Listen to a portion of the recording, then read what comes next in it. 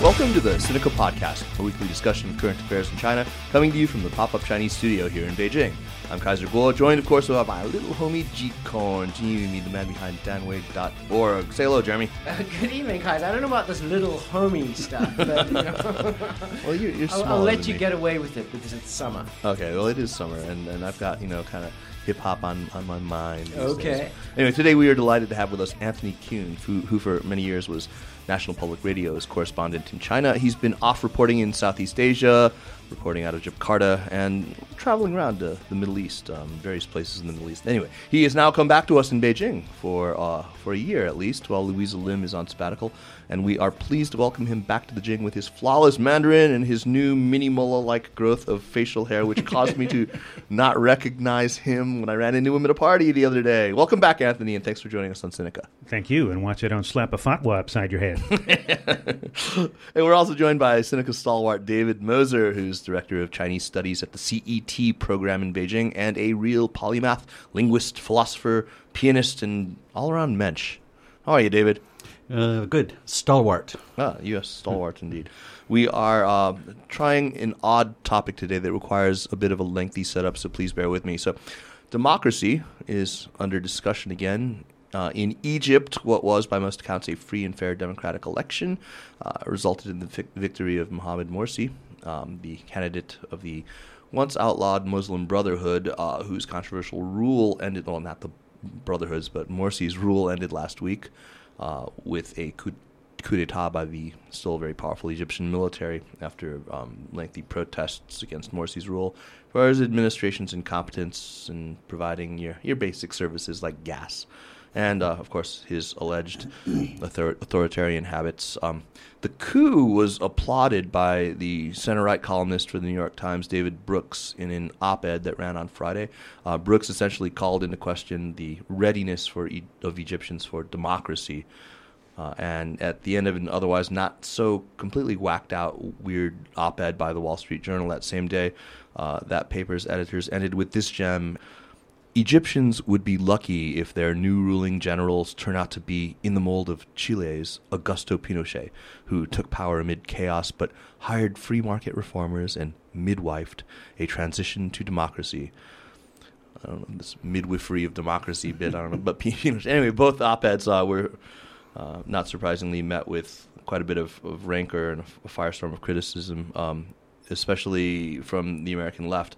Now, by now, you're wondering what the hell this has to do with China, but I would submit for anybody with a keen interest in the political future of China, it's impossible to watch events as they've unfolded in the Middle East without pondering the implications, the applicability, the points of convergence and divergence with China. I mean, as far back as the American invasion of Iraq in 2003, both in Beijing and among outside China watchers, we were seeing a kind of parallel debate about China happening, sparked by the Bush 43 administration's decision to pursue regime change and install democracy in Iraq. I mean, could that happen here in China before the Arab Spring had even been called the Arab Spring? We were already doing the could it happen here thing here among the China watchers and even the sort of non-specialist pundits outside of China and ordinary Chinese, and of course the Chinese political leadership itself. Those leaders were pretty confident, as I think most China watchers were, that the sparks of what was happening in Tunisia and in Egypt weren't going to find dry tinder in China, and they weren't going to spark any kind of a conflagration here. But nevertheless, they got super nervous and they cracked down on anyone who was whispering the J word, Jasmine. Jasmine. And we were all treated to these kind of bizarre episodes, like when former U.S. Ambassador John Huntsman showed up in Wangfujing wearing that bomber jacket and was caught on video, just, taking a leisurely stroll on Sunday afternoon. At McDonald's, as I do. Yeah, as he's Being a wants good to Mormon. do. Yeah. But anyway, that ushered in... Do they have to eat McDonald's? Sorry. Yeah, I mean, I think Mormons should not be allowed to eat McDonald's. There's got to be something in there that's... Anyway, but... that whole thing ushered in a rather darker period, at least for our journalist friends here. And many other types of persons. But right, the journalists especially came under journalists, activists, I would say, had it the worst in terms of Chinese people. A lot of absolutely. activists Anyway, Weiwei himself. in the 2.5 years since a Tunisian street vendor's self-immolation sparked the Arab Spring through the whole fall of Mubarak and the bloody Libyan civil war that ended up with Gaddafi getting it, through the ongoing slaughter in Syria, the view from Beijing hasn't undergone really too much change. I mean, it's still sort of, I can imagine a lot of, well, I told you so, or see, careful what you wish for, that kind of thing. I wanted to start a discussion by talking about the more surface politics before diving deeper into any discussion on the discourse of democracy and what Anthony, when we were communicating earlier, called authoritarian envy. Anyway, so let's chat about Beijing's reactions first. It's like its investment in Morsi as an ally. Anthony, is it a fair characterization of the Chinese leadership's reaction to events over the last 2.5 years in the Middle East? Kind of like what I said. See, good thing our hand was firmly on the rudder. Well, I think Beijing has learned from the events of the Arab Spring. Mm-hmm. The Arab Spring has presented it with a lot of opportunities. A lot of the new so-called Arab Spring regimes have been wary of courting the U.S. and the EU as much. Economically, Chinese firms present an alternative that they can use. As we saw, Morsi's first visit outside the Middle East was to China. I guess I should probably disclose he actually visited Baidu, where I work. Oh, really? He did, yeah. A good disclosure. Yeah. But I didn't meet He him. clearly didn't learn anything about public opinion surveillance from the Communist Party or Baidu. Clearly not. But, I think that China has to be really careful when it goes into a conflict situation about picking sides. It got kind of burned in Libya. It opposed the revolutionaries, and Chinese firms lost a lot of money when the revolutionaries won out. Right. And, it actually had growing ties with the Mubarak regime in Egypt. At the time of his ouster. Right? Yeah, and wherever, as China's influence expands, whether it's in the Middle East or whether in its backyard in Southeast Asia, when you pick a side, you get burned. There are pluses and minuses either way. So China has to be very careful with that. But, I think when things happen like the Iraq War or the revolution in Egypt, the discussion is dominated by, basically a proxy issue. Right. What do the intellectuals think about democracy, about humanitarian intervention? And in a way, the bigger issue of the opportunities for China to expand its influence sort of gets sidelined. What kind of relationship could China forge with Islamist states, for example? What effect would that have on Xinjiang? That's gotten a lot less attention, I think. Absolutely. A very, very important thing to point out here. What about going forward? Do you think that now, with Sisi in charge, with the new coup leaders, do you think that China has burned bridges? I mean, it's been burnt. It did invest in its relationship with Morsi, but do you think that what we've now seen happen in Cairo is a change that's unequivocally going to hurt Beijing's presence there? Well, they, as I was saying, they invested fairly heavily in relations with Mubarak, and I think what they've got to do is be pragmatic and say, we don't really care how you resolve your democratic system problems or what form of government you take. Their priority is going to be, I think, economic. Right? Economic. Right, and that's what I think. Energy. I mean, that sort of outlasts whoever happens to be in command. Yes, but it's so complicated. I mean, for example, on the Palestinian issue, the Islamist states were friendly to Hamas. On the other side, they weren't. They made the Gulf-rich Arab Gulf states very nervous. Right. The oil-rich Arab Gulf states very nervous. So however it maneuvers there, it's at risk of offending somebody. Absolutely.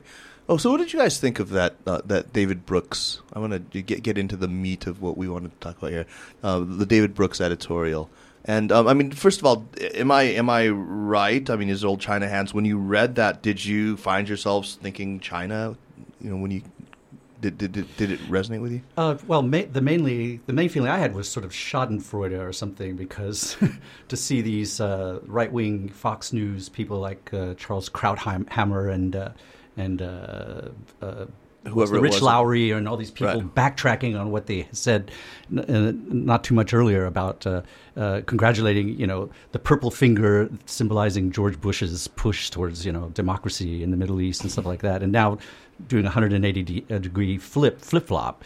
So that was my first impression. But in terms of China, of course, he's saying the same kinds of things that people have said about China for forever, Right. which is sort of like, is China the kind of fertile ground for democracy? Do Chinese have the? I mean, they've even used probably terms that Brooks used, like they don't have the mentality for it, or whatever it was he said in the editorial. So Dave, I mean, at its very core, this is an argument. That familiar argument is one from relativism, isn't it? I mean, the idea that this set of people, given its particular set of historical circumstances, its experiences, its current economic realities, its traditions, its habits and values and norms, that isn't ready for democracy. I mean, I've always believed, and maybe I'm wrong, and correct me if I'm wrong here, that was an idea that was more common on the left once upon a time, right? And it struck me as odd that now we're seeing it championed on the right. I mean, am I wrong? But I mean, don't you think the whole world has shifted in this kind of weird way? I mean, the heirs to Trotsky now are all in Washington, D.C., and have been for the last 10 years. Constant revolution, always wanting regime change. Whereas the people who just want stability are in Peking. It's the right who's become the revolutionary. The right are the revolutionaries. So the whole world has flipped axes. It has in a weird way, I think. I mean, the Iraq War was where you saw actual former Trotskyists come out in support of regime change. I mean, half You were of talking about Hitchens. Well, Hitchens, Paul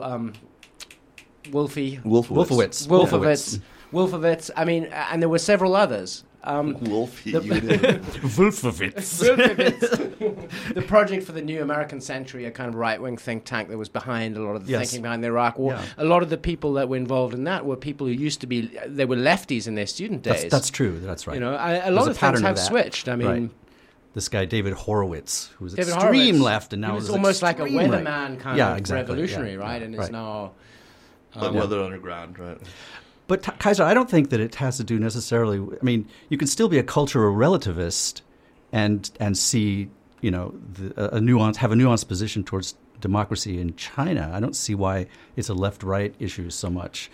I mean, it's not... You can make the argument that China is different, and that it should follow a different path, or that its people are not, for cultural reasons, predisposed towards certain forms of democracy without, and that seems like that's independent of left or right analysis.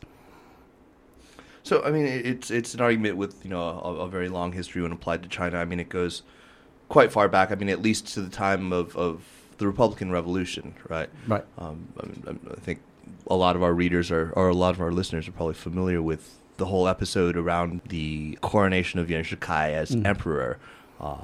And in 1916, he, under the advice of an American political scientist from Columbia, a guy named Frank Goodenow, he basically said, well, I mean, who convinced Yuan that what the Chinese people really want is for you to don the purple, as it were, and to assume the mantle of a new emperorship and a new dynasty. And he did that, and then, of course, revolution broke out for a third or fourth time, I guess, after 1911. But, I mean, it wasn't just him, right? I mean, there was this whole Sun Yat-sen idea of a period of tutelage. Yes, too. Right. Do any of our historians want to jump in and explain what that whole business was about? You do better than any of us. Are you referring to the small army of historians? Yeah, untuck some of those historians. Right. The idea was, of course, that there would be a period of essentially beneficent strongman rule while the people were made ready to accept true republicanism or true democracy, right? And Sun never specified exactly when this would end, and it was always sort of used as an excuse. But this we see echoes of it again and again and again. Every time somebody raises this argument, all the way down to Jackie Chan or to Eric X. Lee. We should just point out, though, that almost all these leaders, from Liang Qichao to Sun Yat-sen to even Mao Zedong, and then Liang even was recently never a leader, really, but and then to even Wen Jiabao, have paid lip service to the inevitability of some kind of democratic rule in China. They've all said that at one time or another, and then when push comes to shove, or when the rubber meets the road, or whatever metaphor you want to use, they come back to this deflecting strategy of, a period of tutelage, or the time's not right, or whatever. You know what I find most frustrating about this debate, and I find it equally frustrating reading David Brooks or Eric X. Lee or Jackie Chan, is that there seems to be this kind of sort of binary dichotomy, black and white. So either you have democracy, you have a free press and a bunch of other stuff, you have all of that, you have open society, or you're a dictatorship. And it seems to me that people like, say, for example, Eric X. Lee defend Chinese authoritarianism. And he'll write essays that defend censorship and defend the fact that there are no elections as though it's one thing. And people like David Brooks also seem to me to sort of think, you're either an authoritarian state or you're a people ready for American-style democracy, or you're not. And that's it.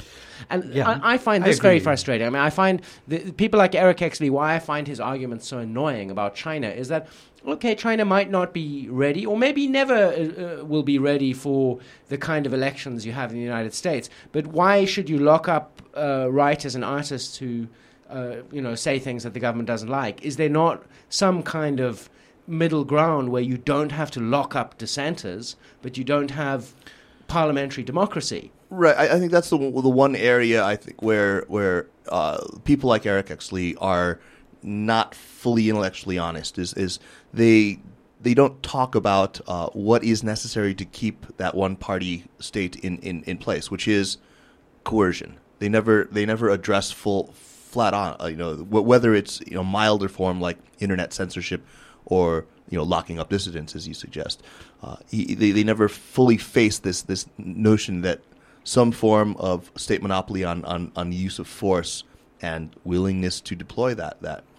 And the bizarro version of Eric X. Lee is David Brooks, who sees what goes on in Egypt and concludes, obviously it's not possible for these Muslims to have democracy because they're just too primitive. So, So, right? Anthony, yeah, I mean, no. So no, seriously, that's the question. Are the one of our interns, Emma, sent me an article that opens with this teaser. 1 year on the Arab revolutions. This was, of course, in 2012 that this was written. The Arab revolutions continue to circle around the issue of whether Islam is compatible with democracy.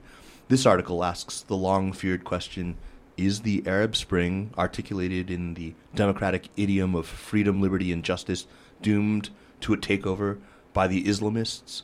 What's going on right now in terms of that discourse, and how's that changing both in the Middle East itself as a result of some of the disappointments of the Arab Spring so far, the rise of Islamists within the Syrian opposition, and of course here in Benghazi is a good example too.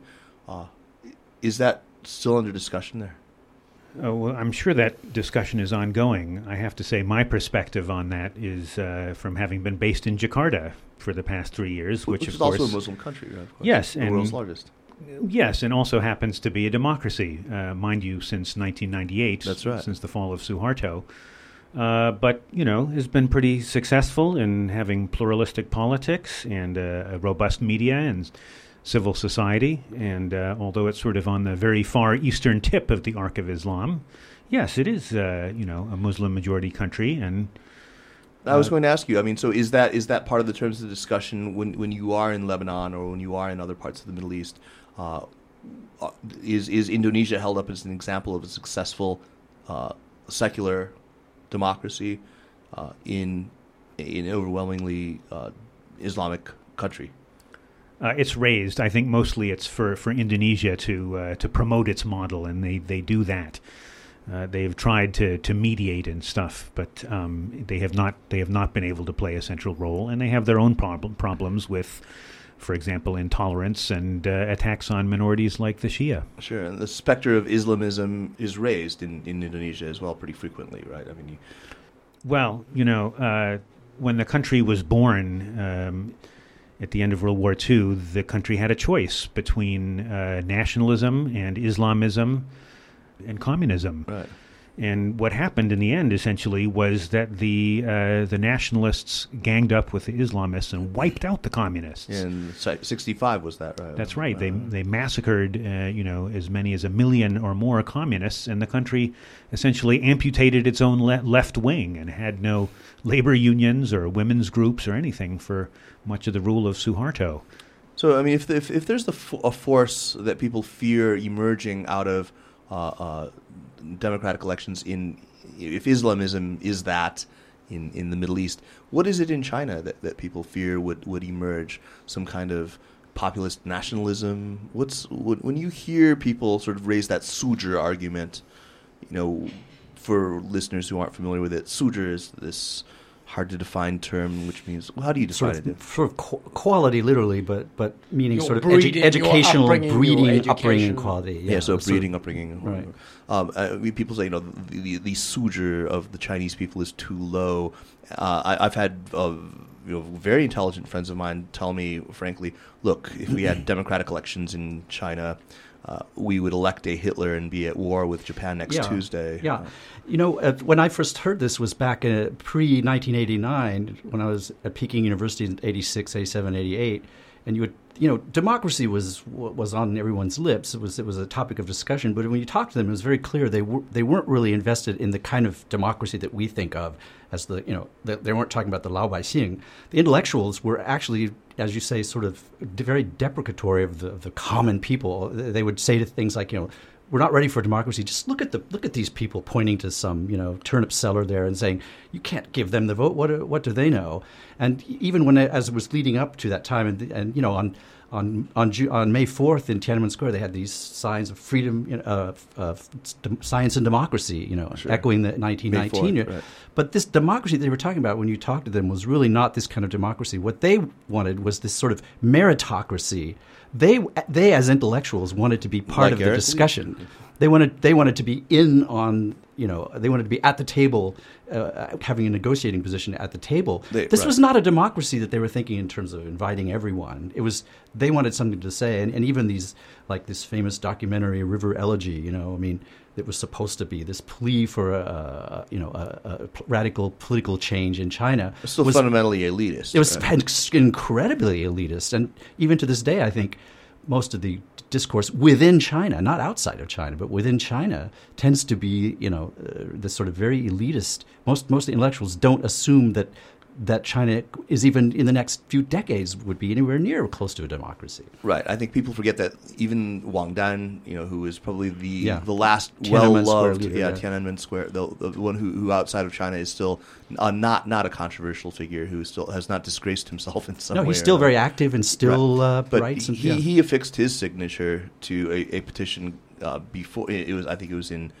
February or March of 1989, calling for the establishment of Haidian district in Beijing as a special democratic zone. Right. Because, of course, that's where all the eggheads Why? live. Because it was the university center, right. Right. But, I think the thing is that this doesn't necessarily have to be seen as a completely anti-democratic tendency because, there has to be... This is why I'm so annoyed by the black and white. It's either full-on democracy, free press or not. I think with China, there has to be... If there's going to be any progress in the bond between government and society, there has to be some progress on other participation of the citizens. Right. And it doesn't have to be voting. But the ideologues, whether it's the defenders of the Chinese Communist Party or the batshit crazy wingnuts in the United States, they see no possible gradual steps. There are no baby steps. And for me, the baby steps are what's important. So China doesn't have to be like Egypt or the Soviet Union. There are many other possible outcomes. Right. And you've also got a party that's they use this term performance legitimacy. Sure. That's one of the reasons that you don't fear that this kind of Arab Spring thing is going to happen in China. You remember when the Jasmine thing happened, all of us were talking about sort of taking the temperature of that time and saying, we just don't see it. I mean, there were all these reporters there, and waiting for something to happen, and most of us were thinking, nobody's going to show up. Chinese don't have the stomach for this. They're not interested in revolt right now because they're doing pretty damn good. So, I mean, this sort of thing means China is on a different path, than these other countries. And also, I agree with Jeremy. People have got to separate democracy from other things like freedom of the press, economic rule of law, and economic freedom and things like that, which we've seen in all different countries can be separate and can move at different paces. Anthony, as they advance. Jump in here. We haven't heard from you for a while. It just occurs to me, though, that there's been all this debate lately about Hong Kong getting the vote in 2017, and that is an example of a fairly clear transition from no suffrage to suffrage. So that's a big transition, and that's an example of where you could say, ready or not, 2017 is coming. Right. The period of tutelage ends in 2017. I mean, a lot of people, of course, hold up the example of Taiwan as an example. This is a Chinese society which exercises. I mean, it's especially last year's election. I think it went so beautifully. It was such a nice example that a lot of Chinese intellectuals here they re-examined this long-held notion that somehow there's something in the Chinese political culture itself that's intrinsic to it that makes it hostile to democracy. And Eric X. Lee would say, and it took them 50 years to get to this from a sort of Leninist police state rule. And whereas China has only gone, 30 And years. I mean, one does have to be aware that there are too many people in China. So, I mean, democracy, literally, the rule of the people. I mean, there are too many people. There are too many chefs. They can't cook together. That is true. I mean, the massive numbers do make a difference. That's true. They really do. You can't just say that doesn't make a difference. It makes everything more complicated. Sure. Do you know that there are polls even I've seen around where a significant number of Chinese people, I don't know how exactly informed they are, but actually will say that China is a democratic system.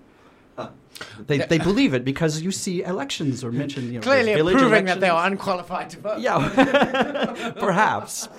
But they do believe people do believe that because they see their village elections, they see people casting votes at the party Congress. How is that survey question asked, David? That's a. I know. I'm just pointing out. What did you get that on CCTV? I didn't believe that survey. I'm sorry. So I mean, but at bottom, the question is: so is everybody ready for democracy? Have we agreed that this David Brooks' argument then isn't completely specious, right? I mean, you can't.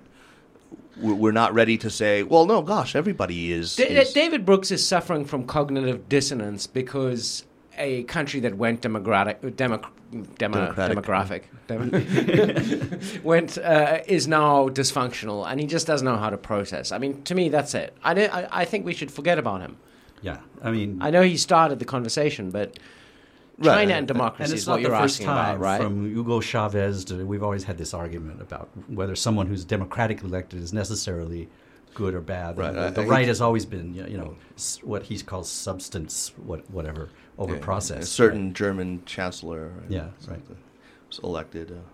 I think the main thing is that what we feel is that there's not a groundswell of populist yearning for democracy right now.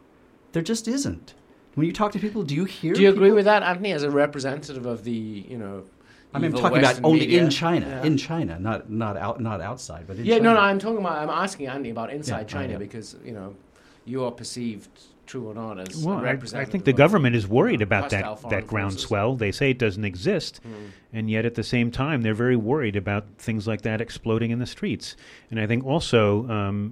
Better safe than sorry. The arguments to the contrary. The arguments to the contrary that poor countries are not ready keeps on being dismissed either by Chinese leaders like Wen Jiabao, who visited Africa a few years ago and said, "Look at all these countries that are so much poorer than China voting," and the almost the poorest country in Southeast Asia, Myanmar.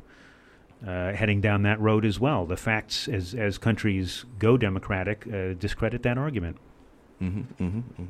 But I still don't think that. I certainly agree with that, and I think there's a general agreement. Like as we said, even Wen Jiabao says that democracy is in China's future, and we're working toward that. And they talked about this first stage of like inner party democracy, where they do these village elections and they try to. So it's not as if they're not aware of it, or they're at least paying lip service to doing something about it.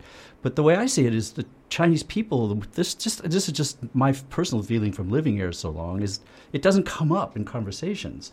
They're angry about corruption. They're angry about accountability, and they want some kind of voice in policymaking, which sometimes translates into taking to the streets when they try to open a toxic chemical plant, and in Wuhan uprising and these sorts of things.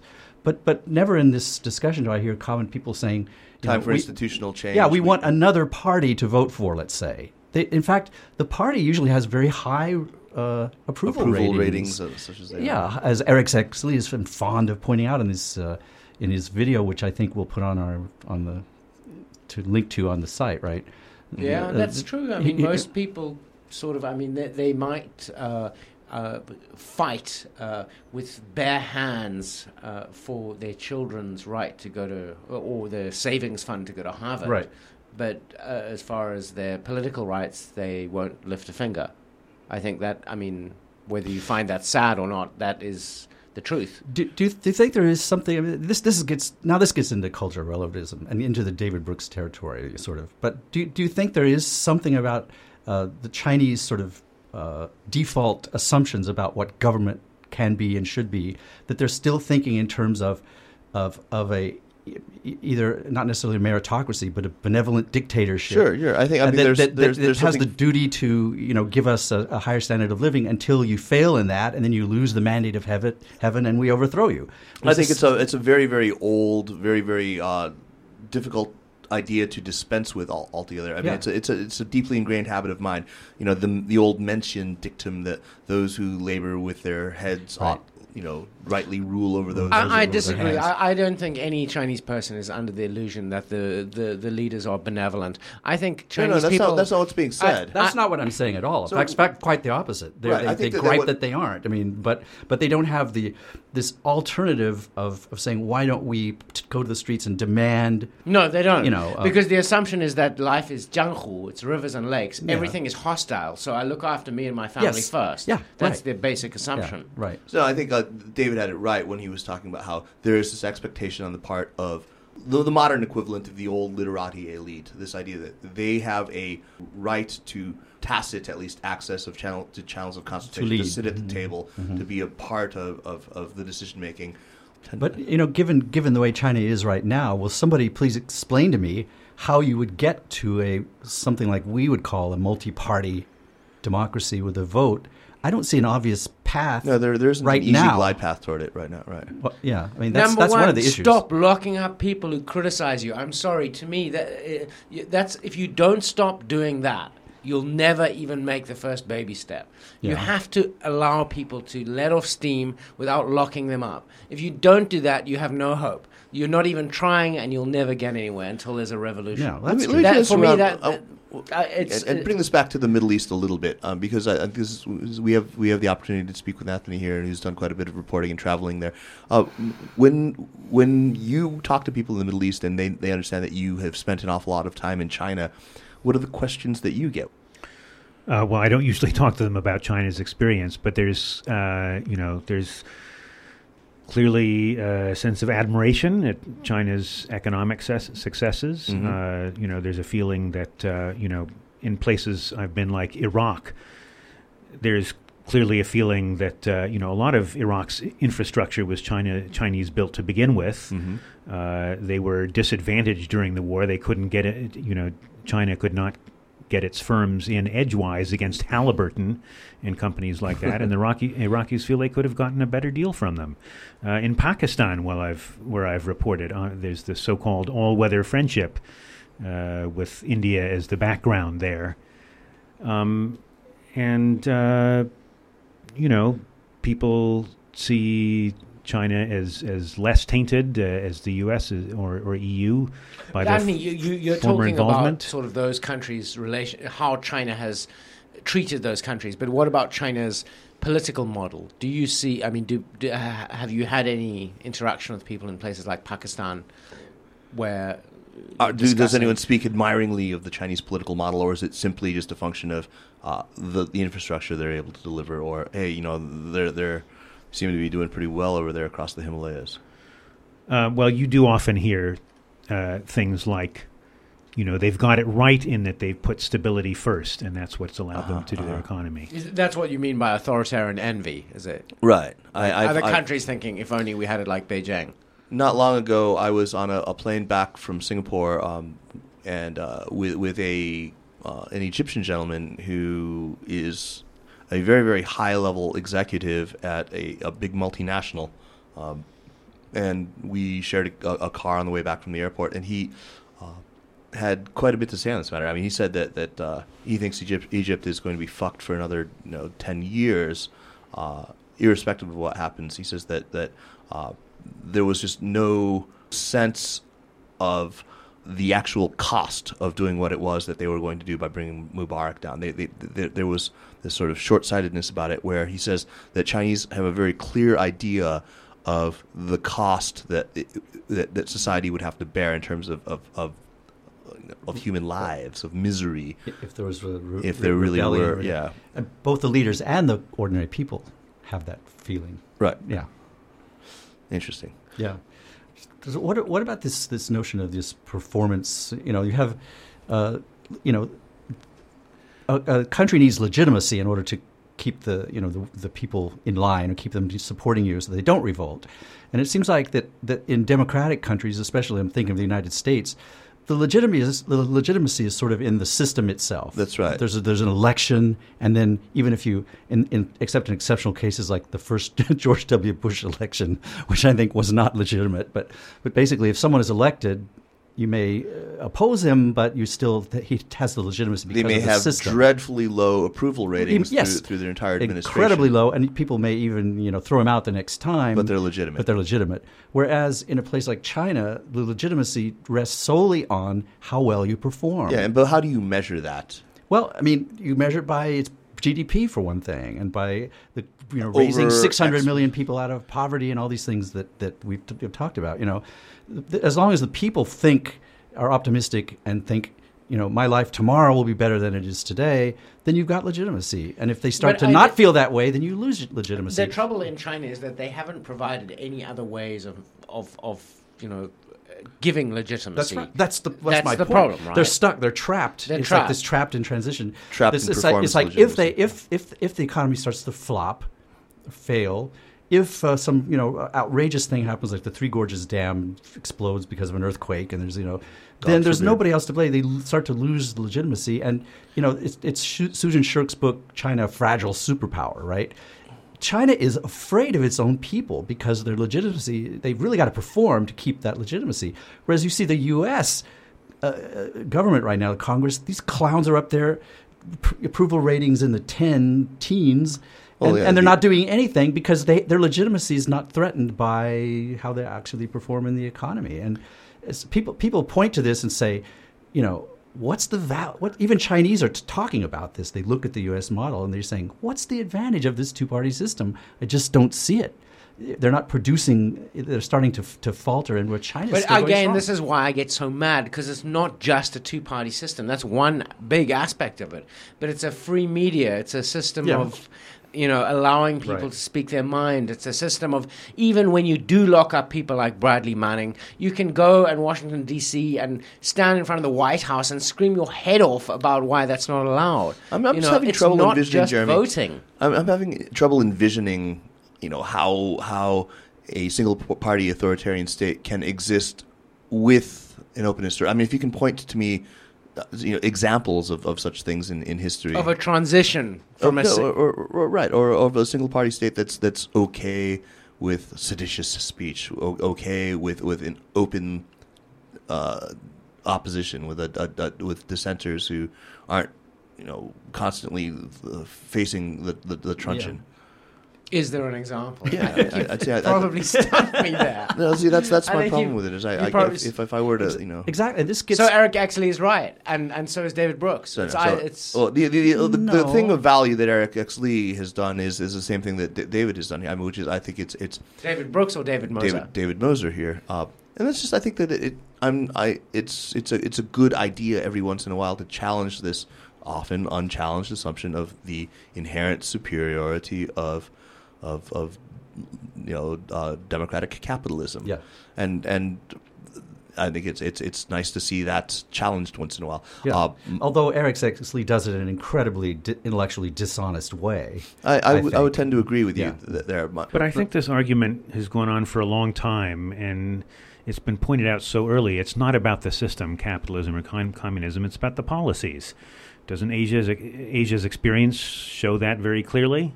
Or Latin America's, for that matter, that countries that were authoritarian but had the right policies, like the four little tigers, advanced. That's right. And when China had the authoritarian system but the wrong policies, it did not advance. Well, it's the sort of crisis of the intelligentsia after the fall of communism and then after Tiananmen Square, that everyone had the sort of default assumption that once capitalism and free markets came in, that democracy would follow. I mean, that was the line. Right. That was the old line, but since then, that's been just smashed. In the late '80s, before '89 happened, I mean, it seemed to be the case. I mean, you could point to case after case after case of sort of soft authoritarian regime, whether it was under Jiang Jingguo or Li Guanyu or whatever, morphing into something that was more recognizable. And places like Singapore or now China just have destroyed that illusion. You can still you can use markets, and you can create great prosperity, and still be a totalitarian. You can, but Singapore, I mean, Don't tell Jim Mann or Bill Bishop this, but I actually still believe that. I actually kind of do believe that after a certain level of GDP per capita, with a certain level of expectations in a larger true middle class, that it sort of does follow naturally. So it can happen. So I've given up. Your gradualist approach is very good. A lot of people make the case that say, look, China, with its economic advancement, has created in some areas a quasi, areas of free speech, or at least increased free speech. Economic freedoms have created, by just slow transition, gradualism has created more freedom in the lives of Chinese people that get very close to what we think of as this liberal democracy, the kind of freedoms we experience in the West. That's, if you even ask Chinese people, they will say that. If you look at their lives, they are in many, many ways much freer than they were 20, 30 years ago. But the system is still a totalitarian one, and there's still no vote. So I don't know what to say to that either. I wouldn't call it totalitarian, but anyway. We need to wrap here and move on to recommendations here. Thanks for this kind of it's a strange session, but I think maybe one that listeners will find some value. I don't think we concluded anything here. No, except, and we didn't draw Anthony out enough, the person we really should have drawn out we really a lot more. Yeah. We just blabbered on. He can come back. Apologies. You can come on next time. Not at all. Anyway, why don't we make up for that and let Anthony start with recommendations for today? You got something you want to recommend to our listeners?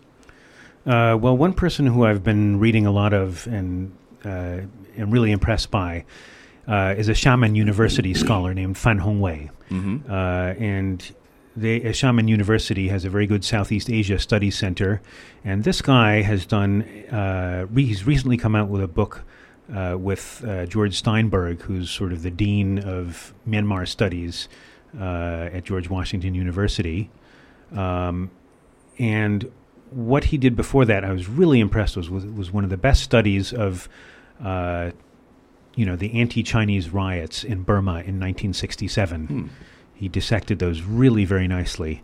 And he's got a very independent position compared to some of the other scholar official types on what's going on in China-Myanmar relations, including, for example, the oil pipeline dispute. Has Fan published in English? Yes, look for his new book out with George Steinberg. Okay. We will definitely put that on the list. Thanks very much. That sounds very interesting, and it was very apropos from last week's show about China-Myanmar relations. That's right. David, what do you have for us this week? I want to recommend a book that sort of deals roughly with some of the issues that we're talking about, but at a much lower, in the sense of a much more reductionistic level. This is a book called The Geography of Thought by Richard Nisbett. Yes. I've heard a lot about this. University of Michigan cross-cultural psychology expert, psychologist.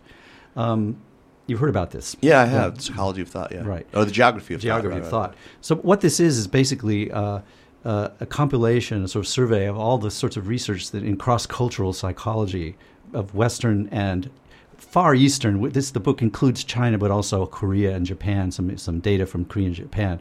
It's cross-cultural psychology and cross-cultural linguistics studies that try to sort of see if there's anything to a sort of bottom-up approach, a kind of cognitive explanation for different kinds of proclivities, I should say, for sort of behavior. This has to do with things like ideas about collectivism versus individualism, the usual cliches, of family versus society, and all these sorts of things, which it's sort of like asking the question, is there any sort of psychological basis for this sort of Confucian mindset that people point to in Korea and everything? And it's quite interesting because... Well, give us one spoiler. For example, there are some very low-level tests that show that, in fact, Chinese people are more sensitive to context in very many cases than Westerners are. That is, they will notice what's in the background, or they will notice how the background and foreground interact, whereas Westerners will just pay attention to the foreground and not even notice the background. And these are things where you can actually measure this by asking them questions and seeing what they noticed. That the same thing to do fascinating. with a sense of identity, with how you describe yourself in terms of other people as opposed to, and he traces it back to Greek thought versus, the Confucian and then the Chinese philosophers. So it's a very courageous and interesting book because it dares to get into the territory that some people would call stereotypes, but he tries to really use some scientific and psychological data to just make some stab at this question of whether these societies are really different in terms of their psychology. Hand to God, that is going to be my next nonfiction read. Yeah, great. Jeremy. I've got something very simple. If you have been using Twitter for a long time, if you're kind of a dorky internet person, you can go into the settings on your Twitter account and you can download the entire archive of your tweets. And if, like me or, on my website, Danway, you've been on Twitter since, 2007, it's quite weird to read your tweets from 2007. And I'd recommend you go and do that. I'd be embarrassed. Yeah, I think I'd be ashamed. You will be embarrassed, yes. Well, or if you're anything like... I was embarrassed. Can we look at yours? Can no. we download yours? Ttweeter makes it very difficult I'll show to you see mine. other people's old tweets. I'll show you mine if you show me yours. I'm not sure about that, actually. His tweet's bigger. My tweets are pretty pathetic. I've got an unequivocal recommendation here for a wonderful video. It's on YouTube and on Yoku. It's called Beijing State of Mind, which is of course is a tribute, not a parody really, but a tribute to the terrific Jay-Z song New York Empire State of Mind. Of course. It's really lavishly done. It was put together over the course of about 15 months by a fellow by the name of Andrew Doherty, who does the rapping, and by Mark Griffith, who shot the thing, along with doing the Alicia Keys vocal role, a woman named Princess Fortier. It's great. Andrew has very graciously offered to allow me to put the song here at the end of the show, so let's all give it a listen. But I encourage you to get on and check out the video. It's great. It's all your favorite places around Beijing, and it's just a lot of fun to watch, and it's really very well produced. My hat is off to these guys. A really terrific job, and it actually it's funny and everything, but it also gets you right there. Okay. Anyway, Anthony, thanks so much for coming and joining us. My pleasure. Okay, and David, as usual, good to see you, man. Thanks. Jeremy, we'll see you next week, right? Yeah. Okay. Democracy, demos, they're all fucking crazy. No, we'll have something a little more coherent for you next week, I promise. Okay. It was worth a shot. I thought it was an idea that we could try. Anyway, we'll see you next week. Take care and enjoy the song.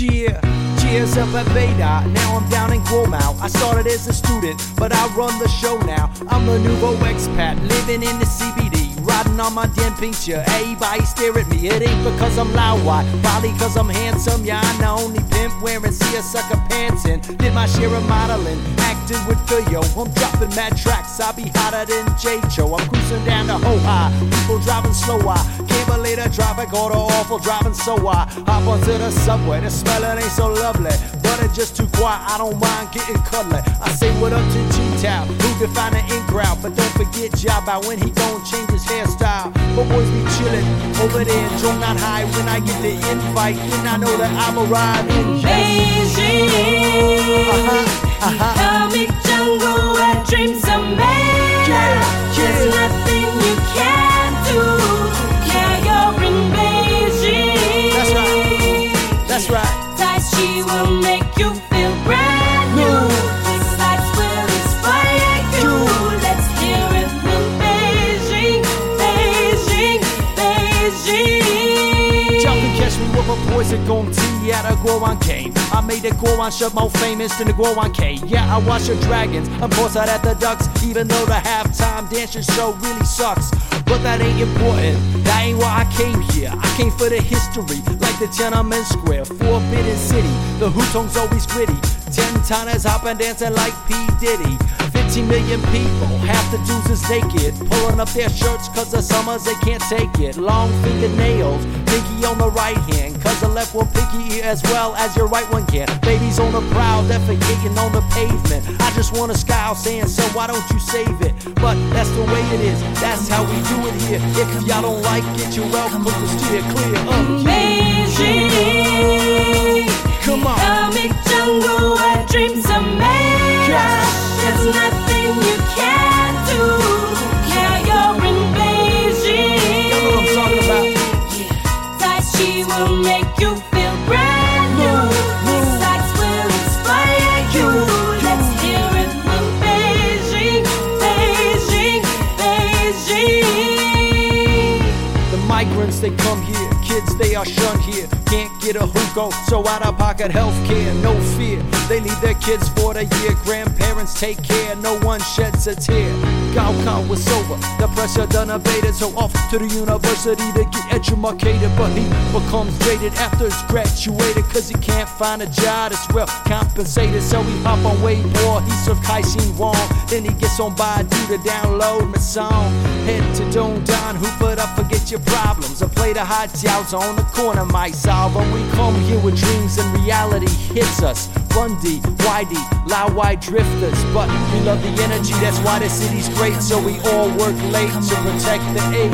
Beijing, comic jungle where dreams are made. There's nothing you can't do. Y'all know what I'm talking about, man.